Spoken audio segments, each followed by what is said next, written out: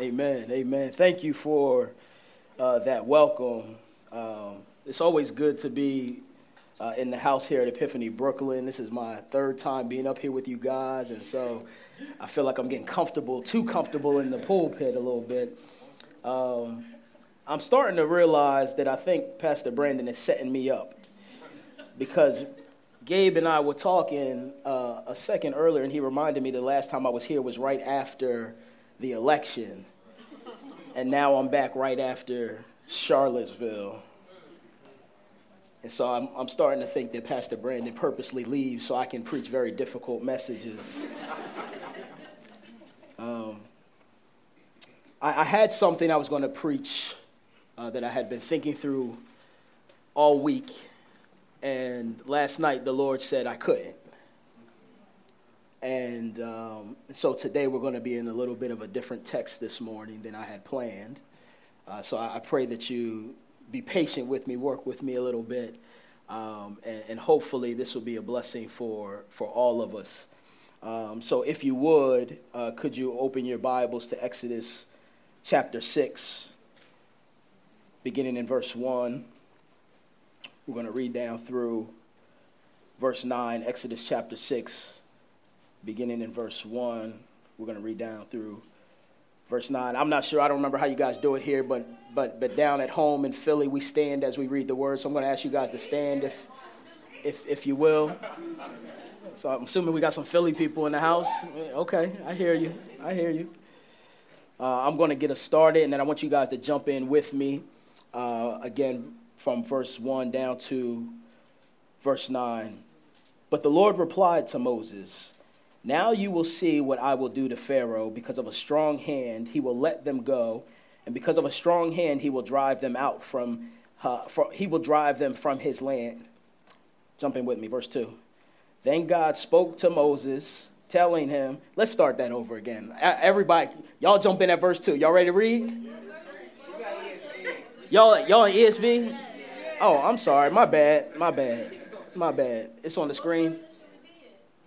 Whatever version y'all in. Amen. Thank you, wife. That's a helpmate right there. Come on, somebody. Brothers, you need to get yourself a helpmate. All right, I'm with you in the ESV. I'm sorry. Let's verse 2. Everybody all together. God spoke to Moses and said to him, "I am the Lord." Keep reading.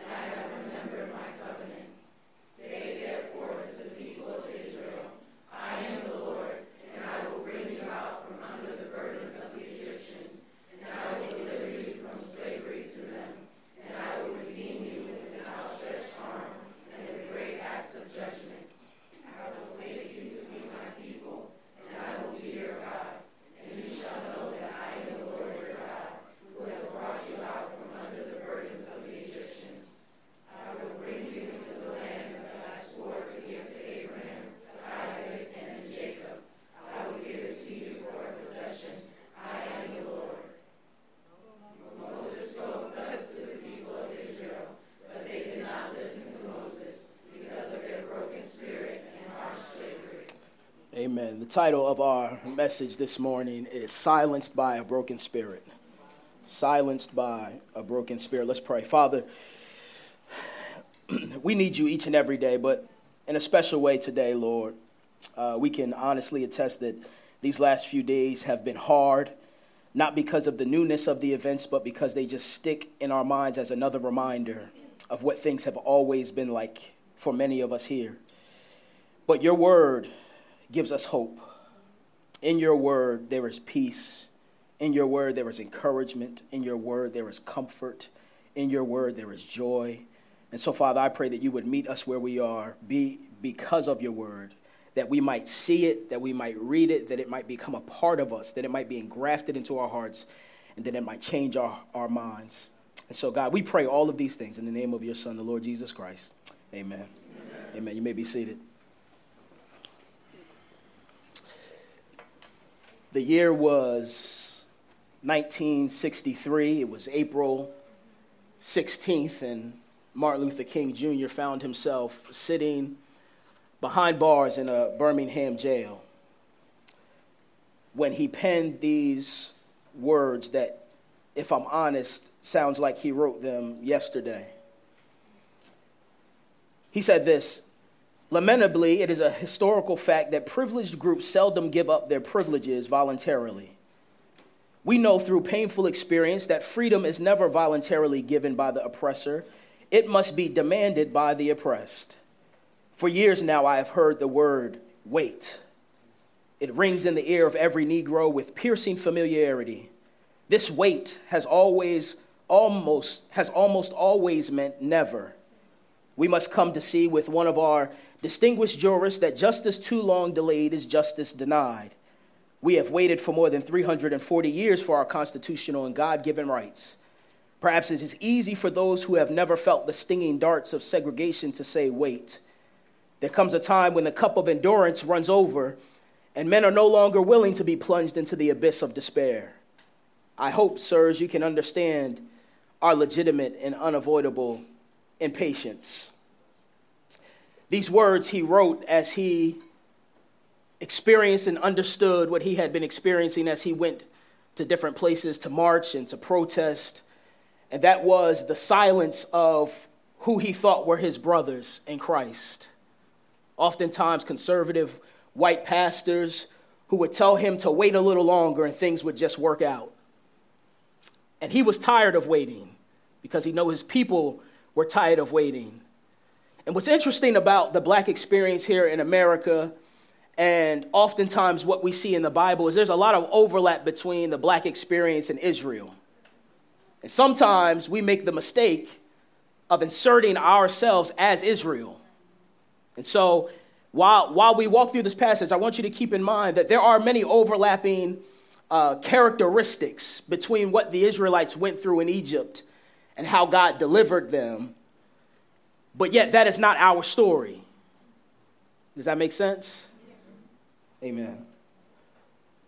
How do we get here in chapter 6? Well, in chapter 1 of Exodus, the Bible says that a new Pharaoh had risen up in Egypt, and he looked out amongst the Israelites, and he saw this group of people that didn't look like him, that outnumbered his people, and he immediately feared them. It says that he feared them so much, he said, if we go to war, this group of people will not side with us, but they will join our enemies, and they will defeat us, and they will ruin us as a nation. So instead of building deep relationship with them, and instead of trying to create a loving atmosphere of loyalty and trust, he said, let's oppress them. Let's beat them down, and let's appoint taskmasters over them so that they can serve us and our agenda. So this happens for a while, and then the people of Israel, despite all of the oppression that they face, continue to grow and multiply. And so Pharaoh says, well, you know what we have to do? We have to now attack their men. We have to make sure that they are no marriable men eligible for women to receive, and they can't have children, so let's kill all of the newborn boys. So they go about making a massacre in Israel, and he tells the midwives, when you see a girl come out, that's cool, we all right with that. But if you see a boy, kill it. The Bible says that they feared God, so they didn't do that. And women continued to have little boys and little girls. And so eventually Pharaoh had to go to his own people and start this slaughter up. Chapter 2, we get to the introduction of this little Levi boy named Moses. His mother has him and hides him and ships him off, and for some reason he ends up in Pharaoh's home because of Pharaoh's daughter. God makes it about so that his mom is the one who's called in to nurse him and raise him up. Then we get to chapter 3. Moses kills an Egyptian and has to flee for his life, goes out to Midian, finds himself a wife, and then somewhere out there, God calls him back home through this interaction with a burning bush. So God calls him back home after a little bit of argument back and forth. Moses is like, I can't speak. I'm not good. I'm not a good communicator. I don't know what you want me to do. And God says, I don't need you. I'm just using you. Go. And so he gets back home. He meets up with his brother Aaron. They talk to the Israelites. Everybody's excited. And then they go to Pharaoh. Moses says to Pharaoh, God says to let us go out and worship. And Pharaoh says, well, if you have so much time to worship this God, then you're not doing enough work. So the Bible says that he oppressed them even more and made their labor even more difficult. And so now Moses in chapter 5, at the end of chapter 5, is in a little argument with God. And it says this, it says, ever since I went into Pharaoh to speak in your name, he has caused trouble for this people, and you haven't rescued your people at all. Have you ever felt yourself there where God told you to do something and you weren't sure about it, and he told you to go anyway, and then you were obedient and things just got worse? I don't know about you, but sometimes I think in my mind, God, obedience should mean things should get better. It's hard enough to obey as it is. So when I do obey, how do you reward me with difficulty? That just doesn't seem fair. And so God begins to respond back to Moses here in chapter 6. And it's interesting that God first has to communicate some things to Moses that he's already been saying to him multiple times. In verse 2, he says, tell them I am the Lord, that I appeared to Abraham, Isaac, and Jacob, your ancestors, but they knew me, but not the way that I'm revealing myself to you now. See, they knew me as the God of Abraham, Isaac, and Jacob, but they didn't know me as the Lord, as Yahweh, as I am who I am. There were parts of who I was that they didn't get to know that I'm now allowing you to see. He says, tell them that this is who I am, that I established my covenant with them, that I'm going to give them a land once I redeem them. And then he says in verse 6, tell the Israelites this. Right? Now listen, because this is crazy to me. He says, tell them I am the Lord, and I will bring you out from the forced labor of the Egyptians and rescue you from slavery. I will redeem you with an outstretched arm, with great acts of judgment. I will take you as my people. I will be your God. You will know that I am the Lord your God, who brought you out of the forced labor of the Egyptians. I will bring you to the land that I swore to give to Abraham, Isaac, and Jacob. I will give it to you as a possession. I am the Lord. It's interesting that God wants Moses to communicate to this people what he's going to do, not what Moses is going to do. He says, can you imagine this? That being in probably the most difficult season of your life, where nothing seems to be going right, where the oppressors are oppressing you and there's nothing you can do about it, and God himself enters in and says, I myself am going to save you. Like that's a personal God. That is a God who's not negligent. That is a God who is not unconcerned with your hurt and with your brokenness and with your pain. He says to them, I will do these things. I will bring you out. I will redeem you. I will take you. I will be your God. I will bring you out. I will give you this land. And he bookends these great, wonderful promises with I am the Lord.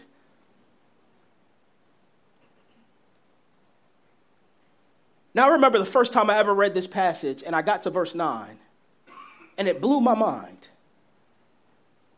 You would imagine that when God digs deep and he expresses his deep love and care for you, when he expresses his desire to save you and that he's not going to do it by anybody's hand but his own, that you would see that and you would have to respond. That there's just something about God speaking directly to you and saying that I'm going to save you by my own hand that would cause you to respond. And they did respond. And look how they responded. Verse 9. It says Moses told this to the Israelites. He communicated these wonderful promises of what God was going to do to them and for them. And it says, but they did not listen to him because of their broken spirit and hard labor. They had been so beaten down for so long that they couldn't even receive the promises of God. They had been so discouraged and so abused and so taken advantage of and so hopeless that they couldn't even hear all of what God was saying he was going to do for them. Now, what's interesting is, just in chapter 4, there was a completely different response from the people. Beginning at verse 29, it says, "Then Moses and Aaron went and assembled the elders of the Israelites. And Aaron repeated everything the Lord had said to Moses and performed the signs before the people." These signs were, God said, listen, if you go there and you tell them this and they don't believe you, I want you to take your staff and I want you to throw it down on the ground. And it's going to become a snake. And then I want you to take your hand and pick it up by the tail. Now, I don't know if you guys watch Discovery Channel, but I watch a lot of Discovery Channel. The worst place you're supposed to pick a snake up from is where? The tail. So he says, I want you to pick it up by the tail, and it's going to turn back into a staff. You know, you might have some people there that still don't believe you, so I want you to take your hand and put it inside of your cloak, and you're going to pull it out again, and it's going to be like white as snow, like leprosy, a type of skin disease. And then you're going to put it back in your cloak and bring it back out again, and it's going to be just like the rest of your skin. Just in case they don't believe you the first 2 times, I'm going to have you go and get some water from the Nile River and then drop it on the ground, and it's going to turn into blood. All of these signs, just so they would believe. So Moses goes, he does the sign, and then the Bible says the people believed. And when they heard that the Lord had paid attention to them and that he had seen their misery, they knelt low and worshiped. 2 chapters earlier, they saw these great signs of God. And it says that they believed. They felt like God was with them, like God had heard their cries, that God had come near to their pain and God was going to do something. And it says that their response was worship. And then all of a sudden, some more oppression came. Some more difficulty came. Some more hardship came. And they said, you know what? Maybe this God really doesn't care. Maybe this God really doesn't hear us. Maybe he's just going to get our hopes up to let us down again.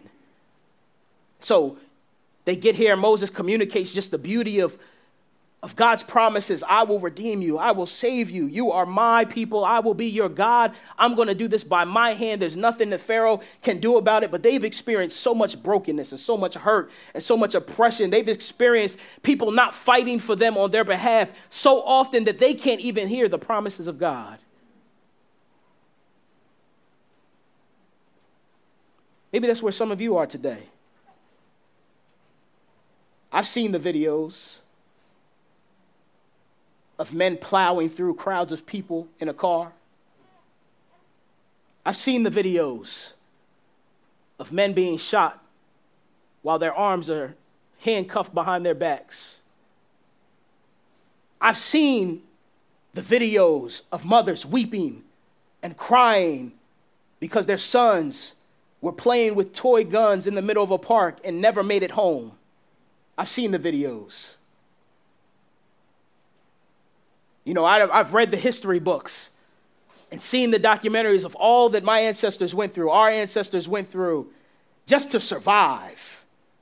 The grueling life of work in hot fields, picking cotton, being beaten, being lynched, being martyred, being enslaved, being raped. Our bodies have been beaten. Our egos have been bruised. Our hearts have been broken. And I think sometimes we get to a point where we're so in despair that we can't even hear the promises of God. It's hard to come on a Sunday morning after a weekend of Charlottesville and hear somebody proclaim the good news of the gospel. When is this good news going to change something? Do we have to wait until a future glory for things to be right? Do we have to wait until God returns to experience justice? How long do we have to wait? Sometimes it's hard to see all that happens around us and what we've experienced and believe God when he says, I will deliver you. It's interesting that the Lord spoke to Moses in verse 10. After Moses tells this to the Israelites, and God tells Moses, okay, now go tell Pharaoh, king of Egypt, to let the Israelites go from this land. So go communicate to Israel that I'm going to redeem them, that I'm going to save them, that I'm going to be their God. They're going to be my people. I am the Lord. I am Yahweh. Tell them this, and then go directly to Pharaoh and tell them to let this people go. It says that Moses responds and says in the presence of the Lord, if the Israelites will not listen to me, then how will Pharaoh listen to me, since I am such a poor speaker? Now, I would think that that's an appropriate response. Like, God, how are you going to go tell me to go to Pharaoh, the king, to tell him to let the people go, and even the people don't believe you're going to redeem them? If the people don't have any hope of being redeemed and being saved, why should I go tell Pharaoh? Pharaoh's going to look at the people and say, well, they don't even want to go. Why should I say anything if my own people don't believe you when you say that you're going to redeem them? And it's interesting. I love God's response. He doesn't even answer Moses' question. He doesn't even argue back and forth with him and reassert or retell and re-explain his character or reissue a declaration of his love and what he's going to do. All he does is tell Moses to go and tell the king of Egypt that he's going to deliver them from his hand. It says, then the Lord spoke to Moses and Aaron and gave them commands concerning both the Israelites and Pharaoh, king of Egypt, to bring the Israelites out of the land of Egypt. And so God hears Moses' complaints. He hears Moses' complaints. He says, God, you done made these big promises. The people won't hear me. Why do you want me to go to Pharaoh? And God says, go to Pharaoh, like I told you. It's interesting because in these difficult moments, I feel like God's response to Moses is him trying to show us that he's working beyond our feelings. That he's working beyond our lack of faith that things are going to change. That God is working beyond our insecurities of thinking that we can do anything to help bring about change. He says, Moses, I hear you. I hear the people when they said that they don't believe me. I hear you when you say that you don't want to go to Pharaoh because the people won't listen to you either. I hear you when you say you're not a good speechwriter and you can't communicate like everybody else can. I hear you, but guess what? I'm God and I don't care. Said none of those objections are going to stop me from doing what I'm going to do. Pharaoh's not big enough. Pharaoh's not strong enough. Your doubt is not great enough. Your insufficiencies cannot get in my way. There is absolutely nothing on earth or in heaven that will stop me from doing what I want to do when it comes to saving my people. But I know it's easy to kind of put yourself in the shoes of the Israelites in this passage. Man, I've been broken, I've been hurting, and I feel like I'm in despair, and I need a word of encouragement. But I don't want you to do that today. I don't want you to identify with the Israelites right now. I want you to identify with Moses. I want you to identify as a man, as a vessel that God has called to bring about change. A man who is insecure in his talents and in his gifts, insecure about how God would use him or could use him, fearful of his own people and what they might say, and obviously fearful of the opposition. But you know what? God is looking for some Moseses. He's looking for some people that are afraid and they're unsure of themselves, but are willing to be obedient, that are willing to go into a dark world where they feel like their people and the opposition are against them. There's too much brokenness to work through. There's too much anger and fear to work through. But God wants that person to go out on the streets and to proclaim that he is coming to save. Will that be you? Will that be me? Are we so focused on our own problems that we're not willing to be a light in a dark world? I know it hurts. I know you're angry. I'm angry too. But God is calling us not to be driven by our emotions, but to allow his word to dictate how we should feel. Now, I don't say that to minimize how we're feeling. Not at all. God is grieved by injustice. He is angered by oppression. But he wants to use us as people of light to speak into a fallen world, to say God, our God, is a saving God. And he's a saving God not just tomorrow, not just in the future, but he's a saving God right now. Our God demands righteousness and justice, not just tomorrow, but right now. Will you be Moses and be afraid and be insecure and be angry and still proclaim that your God saves right now? Despite how you feel, despite how people feel about you, will you go to them in obedience and say, God, my God, the King of heaven and earth, demands that righteousness and mercy and justice reign. So I don't want you to be the Israelite here. I want you to move beyond the pain that you're feeling. I want you to move beyond the discomfort that you're feeling. I want you to move beyond the insecurities that you're feeling. And don't ignore them, but say, God wants to use me and work in me and through me beyond them.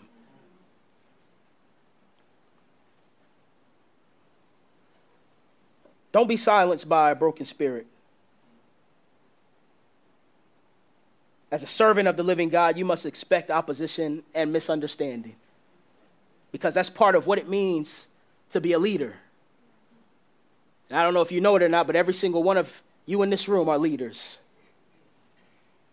And leaders must know how to get alone with God, pour out their hearts, and seek his strength and wisdom. Spiritual leaders must be bold before people, but broken before God, and must proclaim God's promises and do his will, even when everything seems to be against them. Isaiah 1, verse 17 says, learn to do good, to seek justice, to correct oppression, to bring justice to the fatherless, and plead the widow's cause. Jesus has much in common with Eric Garner and Philando Castile and Trayvon Martin.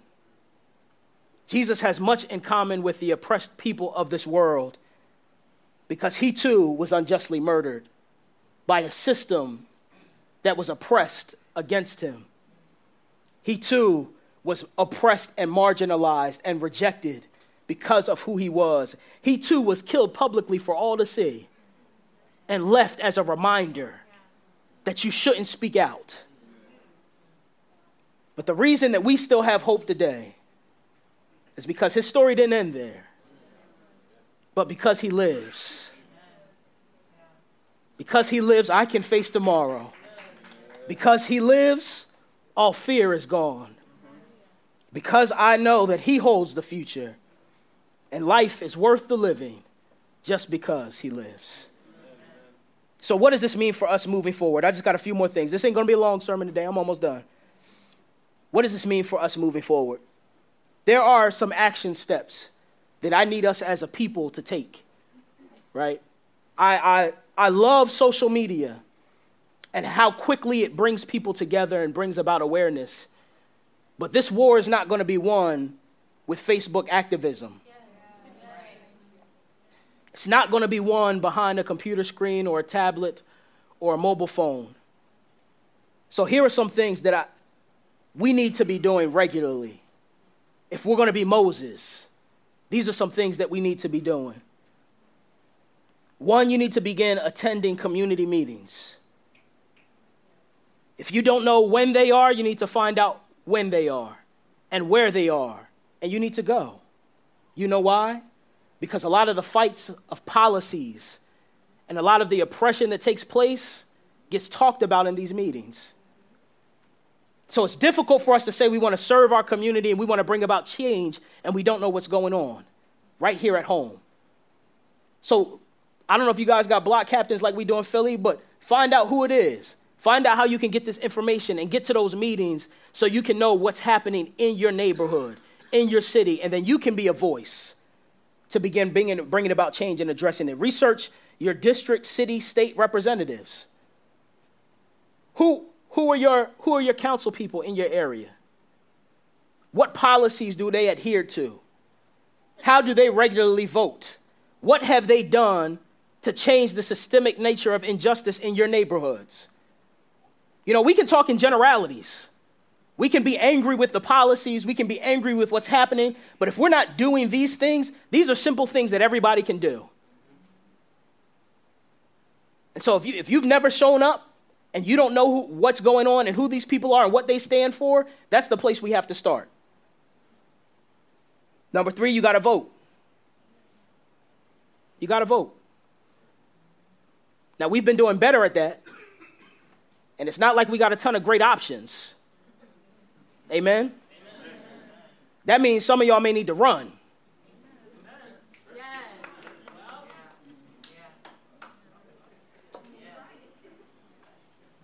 Listen, I had a conversation with my wife. I'm no politician by any means. Don't want to be. But I told her, I feel like there's a day coming where I'm going to be forced to get involved in that way. Somebody has to do it. Because at some point in time, if we're voting, but we don't have good options to vote for, nothing's going to change. And so some of us as believers have to enter into that world. Some of us as believers have to change the direction and the course of what we thought our lives were going to look like. And that has to be us, right? Support local social justice organizations. Who is doing groundwork already in the community? Listen, you don't got to agree with everything that they stand for. To march with them and to fight with them about oppression and injustice. 5, engage the local police. Amen. That's going to be hard sometimes. I don't always like police. I myself haven't had great experience with police. But you know what I have to do? I have to go engage them and befriend them. Because somebody has to ask them questions about how they think when they see a black man walking on the street. And if they don't know any black people to talk to, any brown people to talk to, then they're going to stay the same. So we've got to engage them. We've got to find the ones that are trying to do the hard work, but are kept quiet because they're a minority even in the system. We've got to pray with them and support them and encourage them. We've got to mentor somebody. Now, when I say mentor, I don't mean everybody doesn't have time to go into a local high school and mentor a group of young men or young women. But for many of us, we have a sphere of influence that involves at least a couple of young people. And we've got to bring them in and engraft them into our lives so that there's somebody teaching them how to think, how to prepare for life, how to engage with police officers, how to be involved in their own community. We have to begin. I didn't have anybody when I was growing up teaching me how to think about the world outside of my little small dynamics as a young person, and really not caring until it was too late. Right? And so we've got to do that. Number 7, you got to speak out against racism and its practices. When you see it, you have to say something. You can't just let it slide by. You can't let people get away with it. You can't wait for somebody else to address them.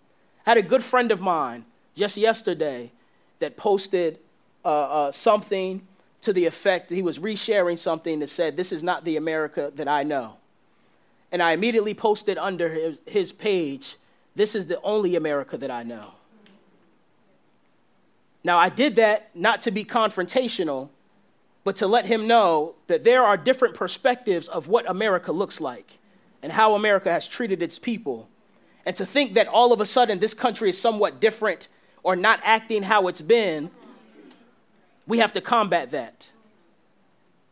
Right? And so we have to have hard conversations with family members and with friends. Because if we don't do it, who's going to do it? And then lastly, we have to pray. Now, I put prayer last on purpose. Sometimes we have a tendency to only pray and not do anything else. And that's not how God works. God works through your prayers as you walk by faith to obey him. So you walk in faithful obedience as you pray and you see God work. So prayer is something we absolutely must be doing, but it's not the only thing we should be doing. Right? So begin attending community meetings, researching your district, city, and state representatives, vote, support local social justice organizations, engage local police, mentor, speak out about racism and its practices, and pray. I know this is probably not what you came in here this Sunday expecting to hear, but it's necessary. It's necessary.